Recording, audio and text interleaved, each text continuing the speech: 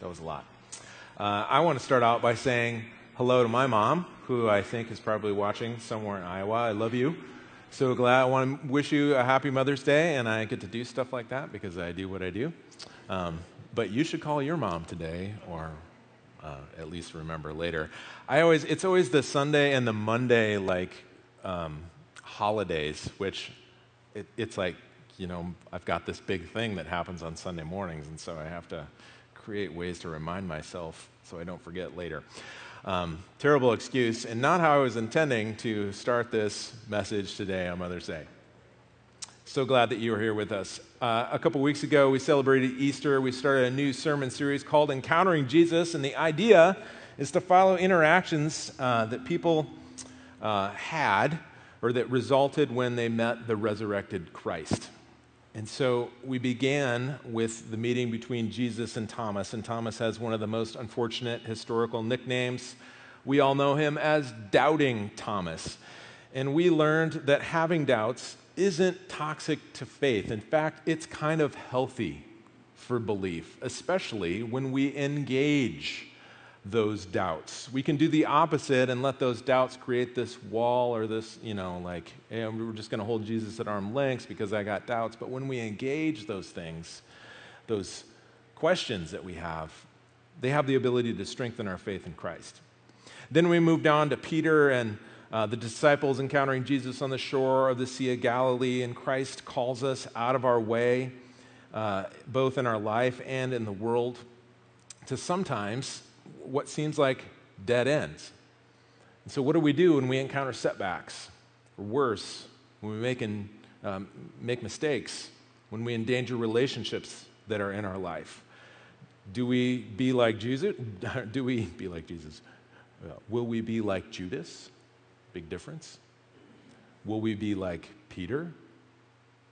Or will we accept the invitation of Christ to be restored and renewed? Then we moved on and we focused on the centrality and the reality of the resurrection.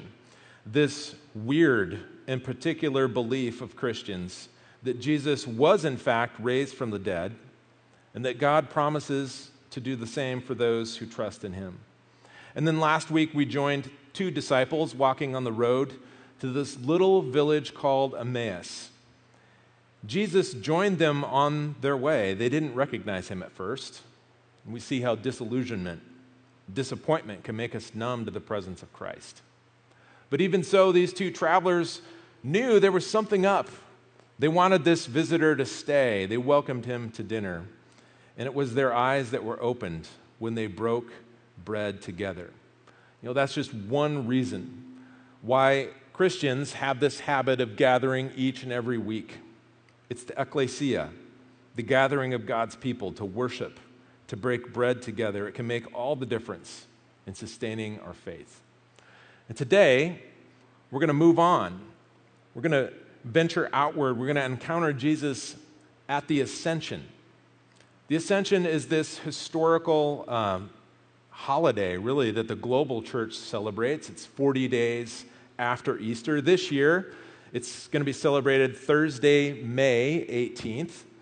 And the New Testament records Jesus appearing to the 11 remaining disciples and as many as 500 other followers of Christ during this 40-day period between Easter and Ascension. And so that's what we remember and we celebrate May 18th. We're going to pick up right where we left off last week in Luke chapter 24. It's a continuation of the story last week that happened after the road to Emmaus when these two disciples immediately traveled back to Jerusalem. And this would have been on the evening of Easter. Okay, so that timing is important when we think about this. They encountered Christ, they broke bread together, and as soon as they realized that it was him, Jesus vanished, and they immediately headed back to Jerusalem to tell others about it. And so we pick up the story in Luke 24, verse 34. It's true. The Lord has risen and has appeared to Simon. Then the two told what had happened along the way, how Jesus was recognized by them when he broke the bread. And while they were still talking about this, Jesus himself stood among them and said, "Peace be with you." They were startled and frightened, thinking they saw a ghost. He said to them, "Why are you troubled? Why do doubts rise in your minds? Look at my hands and my feet. It is I myself. Touch me and see. A ghost does not have flesh and bones, as you see I have." Well, when he had said this, he showed them his hands and his feet, and while they still did not believe it because of joy and amazement, he asked them, "Do you have anything here to eat?" They gave him a piece of broiled fish. He took it and ate it in their presence. So verse 36, while they were still talking about this, Jesus stands among them and says, "Boo!" Right? I mean, they were startled, frightened. They thought they'd seen a ghost. You know what the word for ghost is in Greek? This sounds like I'm starting a joke. It's not. You might even be able to figure this out. The word for ghost is pneuma. It's the same word where we get words like pneumonia or pneumatic. I always miss these words on spelling tests as a kid because I'm terrible at spelling, and when you put a silent P on something, I'm just not going to sound that out, right? So this is where, it goes all the way back to the Greek, pneuma. It means breath, ghost, spirit. And so Jesus asked, "Why are you troubled? Why do doubts rise in your mind?" Then what does he do? He shows them his wounds. He says, "Touch me." He even eats. Why? Why are you troubled? I don't know, Jesus. Maybe it's because I thought you were dead. And it's because you were actually dead. That's why I'm troubled. The poor disciples left wondering, is this Jesus? Is he alive? What is going on? Well, if you've been paying attention over the last few weeks here at Cascade, you've noticed a theme. The first theme is Jesus' creepy body, right? He's showing his hands and his wounds. Like, yikes, what's going on there? You'll notice there's a theme there's a presence of fear and doubt among his disciples. And there's a growing question as the days go by from the disciples, like, what do we do now? This isn't turning out like I thought. And so we spent a whole week on kind of each one of those themes. It keeps coming up. Why? Because it's really, really, really important. Not just for them, but also for us. We're gonna go through some of these themes again today. If you look at the disciples, it's almost like they have a hang-up with Jesus' body. There's really good reason. At this point in the story, it's still Easter Sunday. It's the evening. The news is still being absorbed by all of the disciples that Jesus, in fact, is alive. Just that morning, Mary, Peter, John all went to the tomb at some point. They were looking for Jesus' body, but it wasn't there. Jesus, however, was there. Not what they were expecting. The Christian faith rests on the person of Jesus and whether or not he is the Messiah. All of this hinges on an empty tomb, which is another way of saying a missing body. There's a missing body at the heart of Christianity. It's the empty tomb. Even the Jewish leaders at the time knew it. According to Matthew, they paid off the Roman guards, to say his disciples had stolen the body. Well, how did they steal the body? Well, obviously the guards fell asleep. And because that would have landed them in big trouble, like capital punishment trouble with the Romans, the Jewish leaders said they'd cover it all up for them. So there's a lot of incentive in this story for the Pharisees, for the Jewish leaders, for the soldiers to produce Jesus' body if they had known where it was. And there's a common theme, actually, throughout history is that, the disciples probably just stole the body. But as we read this account, and you see how defeated this group of people is, it's almost inconceivable that they would go from hiding in a locked room. I mean, if they could get Jesus, they definitely could pick off his disciples, no problem. It's inconceivable that they would have been so emboldened in the days following Jesus' crucifixion to travel around saying, hey, Jesus is back from the dead, he's resurrected, knowing the whole time that they had just stolen the body, that this was all a hoax.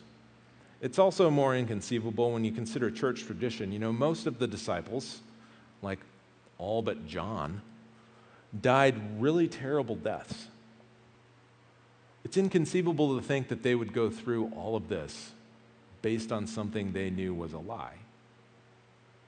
Matt Randalls a few weeks ago taught us about the resurrection. Jesus isn't a ghost. His spirit is embodied. And that's a key, very key Christian principle, embodiment. There's no compartments to us. You know, we always kind of conveniently separate things into body, you know, mind, spirit. That's actually not how it is. We're an integrated whole. You know, what happens to our body affects our spirit and our mind. What happens in our mind affects our body and our soul. What happens in our soul affects, they're all connected. That's the teaching of Christianity. And the idea that our body is just this cage that our soul will escape someday isn't a Christian idea, even though it's really common still today. And it's what all the Greeks and Romans would have believed in Jesus' day. So it's almost hard to believe that Luke, who writes this gospel, he's a Greek. The whole idea of an embodied existence after death would have been a completely foreign concept for him. And yet, here he is writing about it. And even for us, you think about it, it's a stretch. I mean, most of us are hoping to trade this in for a newer model upon death. Amen? Kind of makes you think twice about getting a tattoo. But that's a separate story, right? How am I going to explain this to Jesus? I mean, really, it's there forever. Just kidding. That's what I tell my kids. But when we read the Gospels, we obviously see that Jesus' body isn't the same as our body. There's something different. It still has substance. You can still touch him. He even eats. But there's a lot here that we just don't know. So seeing Jesus alive was absolutely critical for the disciples. They needed to have no doubts so that they could carry on Jesus' mission in the kingdom of God. And I imagine that some of you are thinking, you know, why don't we get the same benefits, right? Why don't we get the benefit of seeing with our eyes Jesus' resurrected body? I mean, it would be so much easier to believe. Would it? You think of all the people in the gospel stories that witnessed miracles, and yet not everyone was convinced. And I would still argue that we have a similar benefit to seeing Jesus alive. We really do. We don't just believe in this idea of the resurrection. We believe that Jesus himself is still alive. That you can know him, that you can be in his presence. And that presence of Christ happens through the power of his Holy Spirit. And when our minds are filled with anxiety, with questions, with doubts, when we're feeling overwhelmed, swamped by life and all that we experience, you know, Jesus still extends the greeting to us. He says, peace. Peace be with you. Maybe that's something you need to receive this morning. The words of Jesus spoken to you. Peace. Peace be with you. You know, God has a way. I mean, he's always wanted to be with us, to bless us. to be for us, or believe that he's on our side. And yet that's precisely what Satan tries to undermine. He tries to plant the seeds of doubt in us. That was the basic temptation of sin and the basic temptation and sin of Adam and Eve was that they doubted God's love. They doubted his intentions, his friendship, and so they disobeyed God. You know, we kind of do the same thing. We doubt that God really, truly loves us, and so we should look out for ourselves. That's what we should do. Believing that we're alone and on our own leads to a lot of bad decisions, at least does for me. It also means that we're held hostage by fear. It's kind of the opposite of peace. We're held hostage by fear. And primarily, fear is a belief that God's not enough. Fear is the belief that God's not enough. And I can't help but think about that on a day like today, Mother's Day, and how fear and parenting seem to go hand in hand for you that have experienced it. You know, we all fall into this trap that we're parenting on our own. We're constantly trying to talk ourselves off the ledge, especially moms. I mean, there's nonstop worry. Are they okay? Are they safe? Are they warm? Are they understood? Are they well fed? Are they loved? Did they brush their teeth today? I mean, there's just nonstop anxiety around these things, right? For those of you that are moms. Dads, we're just blissfully ignorant of so many things, right? I can't help but think, like, when they're little, when they're infants, every time you go to, you know, the regular checkups, we're so fortunate to live in a place where we can have regular checkups. They give you those percentiles, right? And you're always terrified, like, well, what does that mean? Like, are they growing fast enough? And then when you get to the stage where Corey and I are now, and we've got a junior in high school and a middle schooler about to be in high school, you want it to slow down. Like, it's all happening too fast. They're growing up too fast. But there's no end to this anxiety. There's going to school, there's making friends, there's making good decisions. There's so many things out of our control. And so when you identify that you're afraid, whatever it may be, that you're feeling anxiety, that you're uncertain, that you're worried, it's when we take a deep breath and we remind ourselves that God is enough. And we hear these words of Jesus spoken so long ago and still relevant to us today. Peace.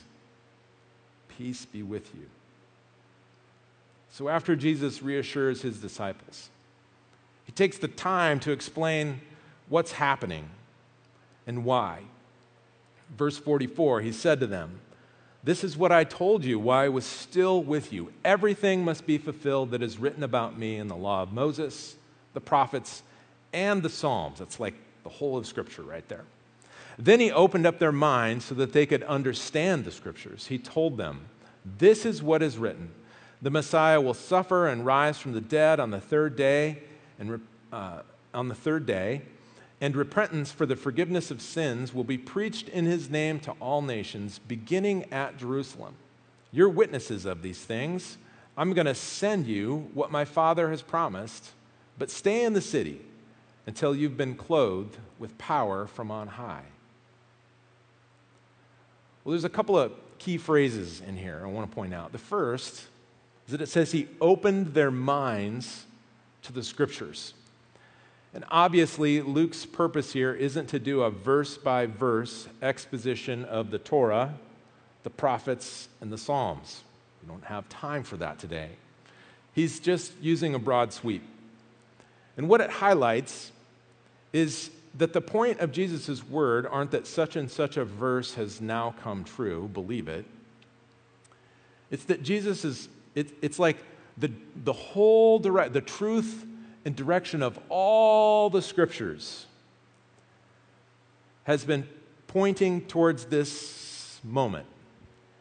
And it's now been realized in Jesus Christ. It's a watershed moment full of triumph full of endless possibilities. And almost before the disciples can even grasp the gravity of what's just happened, Jesus ascends to heaven, leaving the disciples with little more than a handshake and a promise that he's going to be back.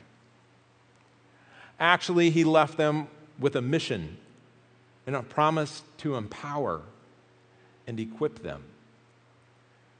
And what's more is this promise or this desire to include them. Often I think about, God, why, if you really wanted the kingdom, if you wanted this done, or at least done right, why did you ask us to do it, right?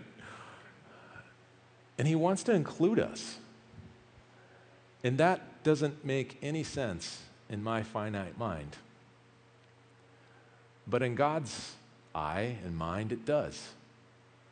We're made in his image. He wants to include us in his mission. He wants to empower and equip us to do it. Amazing. And I just imagine the disciples standing there as Jesus ascends into heaven wondering, so what was up with all that kingdom talk?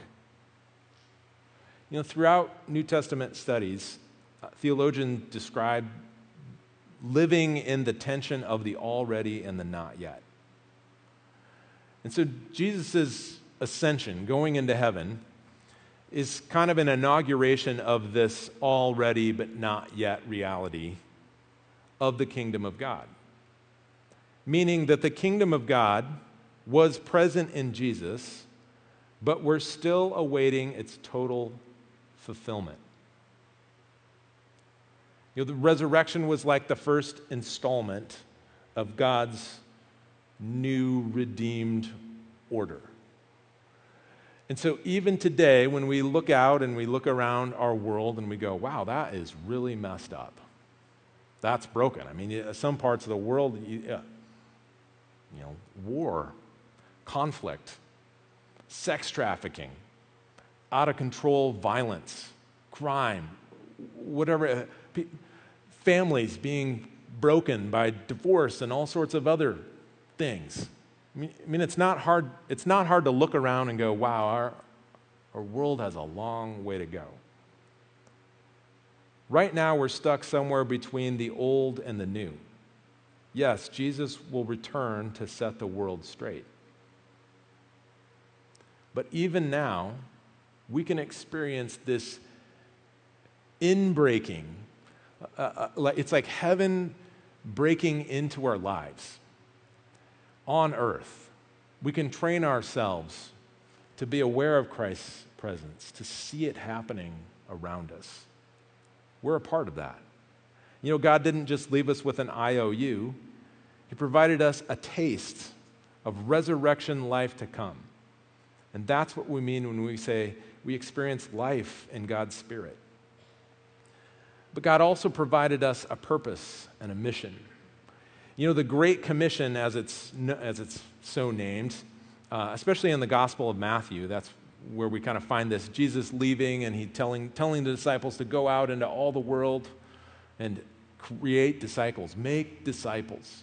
He leads them with this charge. Here in Luke, he says it differently. Luke says, repentance for the forgiveness of sins will be preached in his name to all nations, beginning at Jerusalem. And the exciting thing about this in Luke's gospel is that he follows it up with a whole other book called Acts of the disciples, or of the apostles, which begins in Jerusalem. See, that phrase, beginning in Jerusalem, is kind of important. There's a subtle but vital shift in direction. You see, people at Jesus' time would have thought, oh, it's the Messiah. Like everybody is going to come here to us in Jerusalem. And Jesus flips it around on him. He's like, it's not how it's going to work. We're going to start here and you are sent out. Think about church on a Sunday morning. Like, is the whole goal to get everybody to come here? Well, yeah, maybe kind of, but not really. We are sent out into the world. It's a change, a shift in direction. And then Jesus says, you're witnesses of these things. I'm going to send you what my Father has promised, but stay in the city until you've been clothed with power on high. It's almost like he's saying, here's how you're going to do this. Stay in the city until you've been clothed with power from on high. So that phrase, clothed with power from on high, oddly enough, I looked at all sorts of English translations this last week, like, from the original King James until now. And I think there was one, the New Living Translation, that didn't say it just like this. Clothed with power from on high. It's kind of an amazing phrase. And there's a direct connection here between being witnesses and being clothed with power. You can be a witness of what you've experienced and seen because and when you are empowered. Jesus, of course, is talking about the Holy Spirit. The word I like most here is clothed. Clothed. I just imagine like putting on a coat. The Masters golf tournament was a month ago. What does the winner get? They get a green jacket. They make this big moment of putting that jacket on. They're a champion now, a Masters champion. That whole idea of being clothed with power. In the New Testament, Paul's writings especially make use of this image. It's a transformation that people have, a God-fueled transformation. Romans 13:14.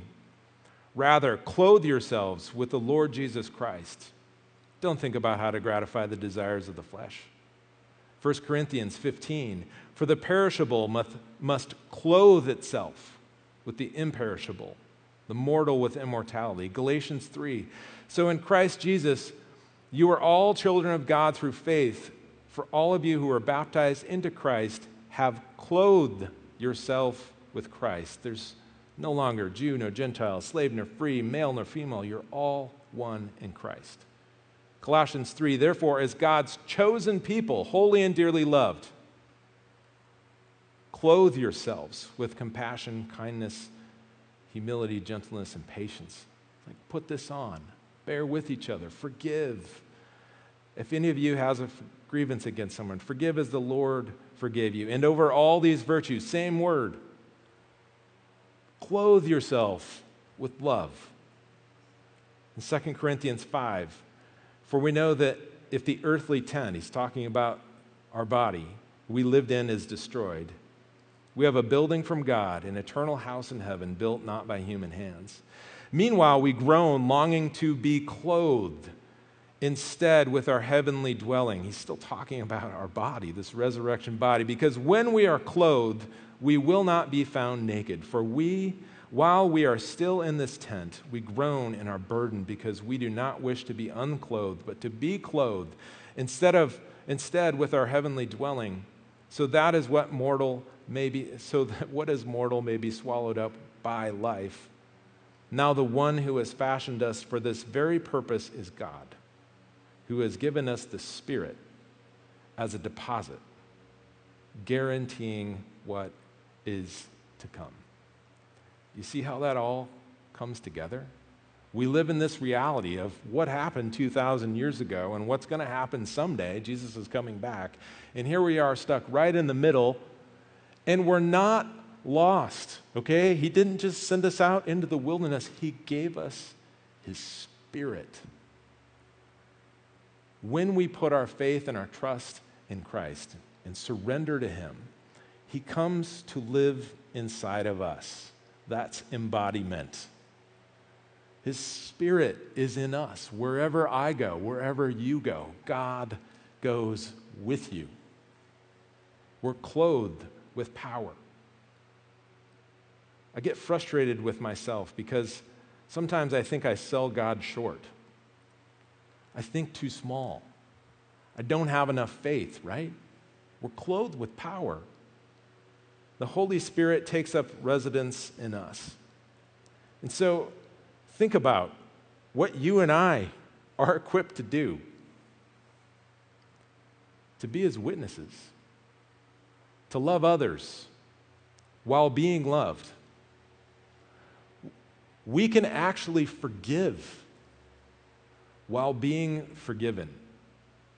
We can receive grace and mercy while at the same time being graceful and being merciful. We can be a witness of our experiences with Christ and his resurrection life. They can just flow from us normally and naturally and casually in our conversations with others. That's what being clothed with power means. And all of this, it's what leads us to joy. I'll close by reading the final verses here of Luke, chapter 24. And when Jesus had led them out to the vicinity of Bethany, he lifted up his hands and he blessed them. And while he was blessing them, he left them and was taken up into heaven. And then they worshiped him and returned to Jerusalem with great joy. And they stayed continually at the temple praising God. Please join me in prayer.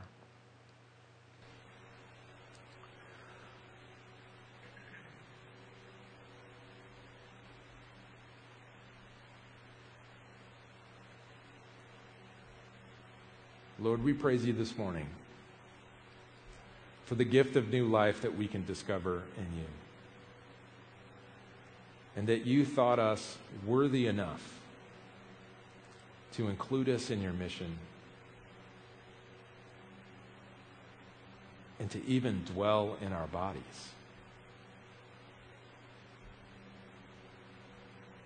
Help us, Lord. As terrifying as that might seem at moments, it's also incredibly joyful and freeing, liberating, Lord. Help us not to sell you short or embarrass you. And even when we do, Lord, let us receive the grace and the forgiveness that you so freely give to us. Help us this week as we go forth wherever we may go, Lord, with a memory that you are with us, that you are inside of us, Lord, that you are empowering us. Whether it's fear and anxiety that we need to overcome and receive your peace, or whether it's some challenge that we're facing, Lord, or maybe it's just being a good listener or being present with our family. You can help us to do that. Help me to do that, Lord. And as we celebrate our moms and the people in our life, Lord, that nurture and care for us, may they receive your grace and your mercy even through us. And pray for all these things in the blessed name of Jesus. Amen. Well, please rise for our closing song together.